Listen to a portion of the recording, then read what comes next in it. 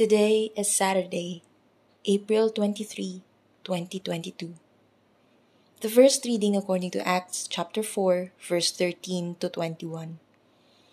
Observing the boldness of Peter and John, and perceiving them to be uneducated, ordinary men, the leaders, elders, and scribes were amazed, and they recognized them as the companions of Jesus.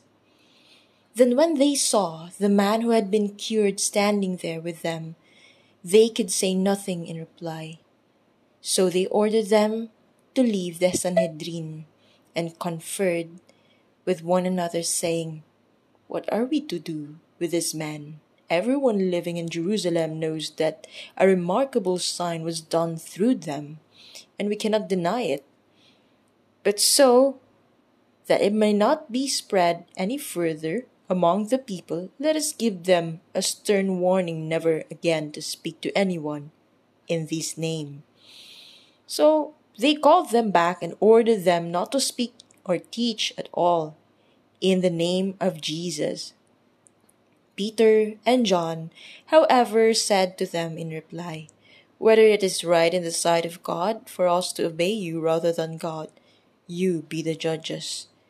It is impossible for us not to speak about what we have seen and heard." After threatening them further, they released them, finding no way to punish them, on account of the people who were all praising God for what had happened. Psalm 118. I will give thanks to you, for you have answered me. Alleluia. I will give thanks to you, for you have answered me. Alleluia. I will give thanks to you, for you have answered me. Alleluia. The Gospel according to Mark chapter 16, verse 9 to 15. When Jesus had risen, early on the first day of the week, he appeared first to Mary Magdalene, out of whom he had driven 7 demons. She went and told his companions, who were mourning and weeping. When they heard that he was alive and has been seen by her, they did not believe. After this, he appeared in another form, two of them walking along in the way to the country.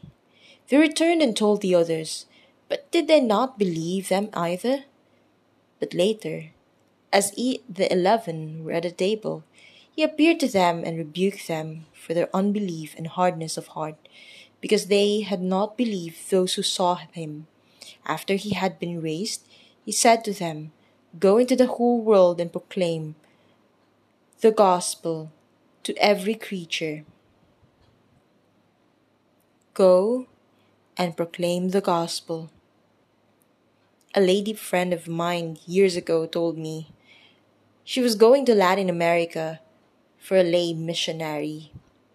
I was quite surprised by the grandiose plan she had, when, no offense meant, she was just from a small barrio in our hometown.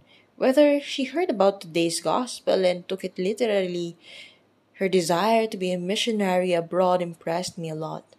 I thought she had great courage and took seriously for being a Christian disciple.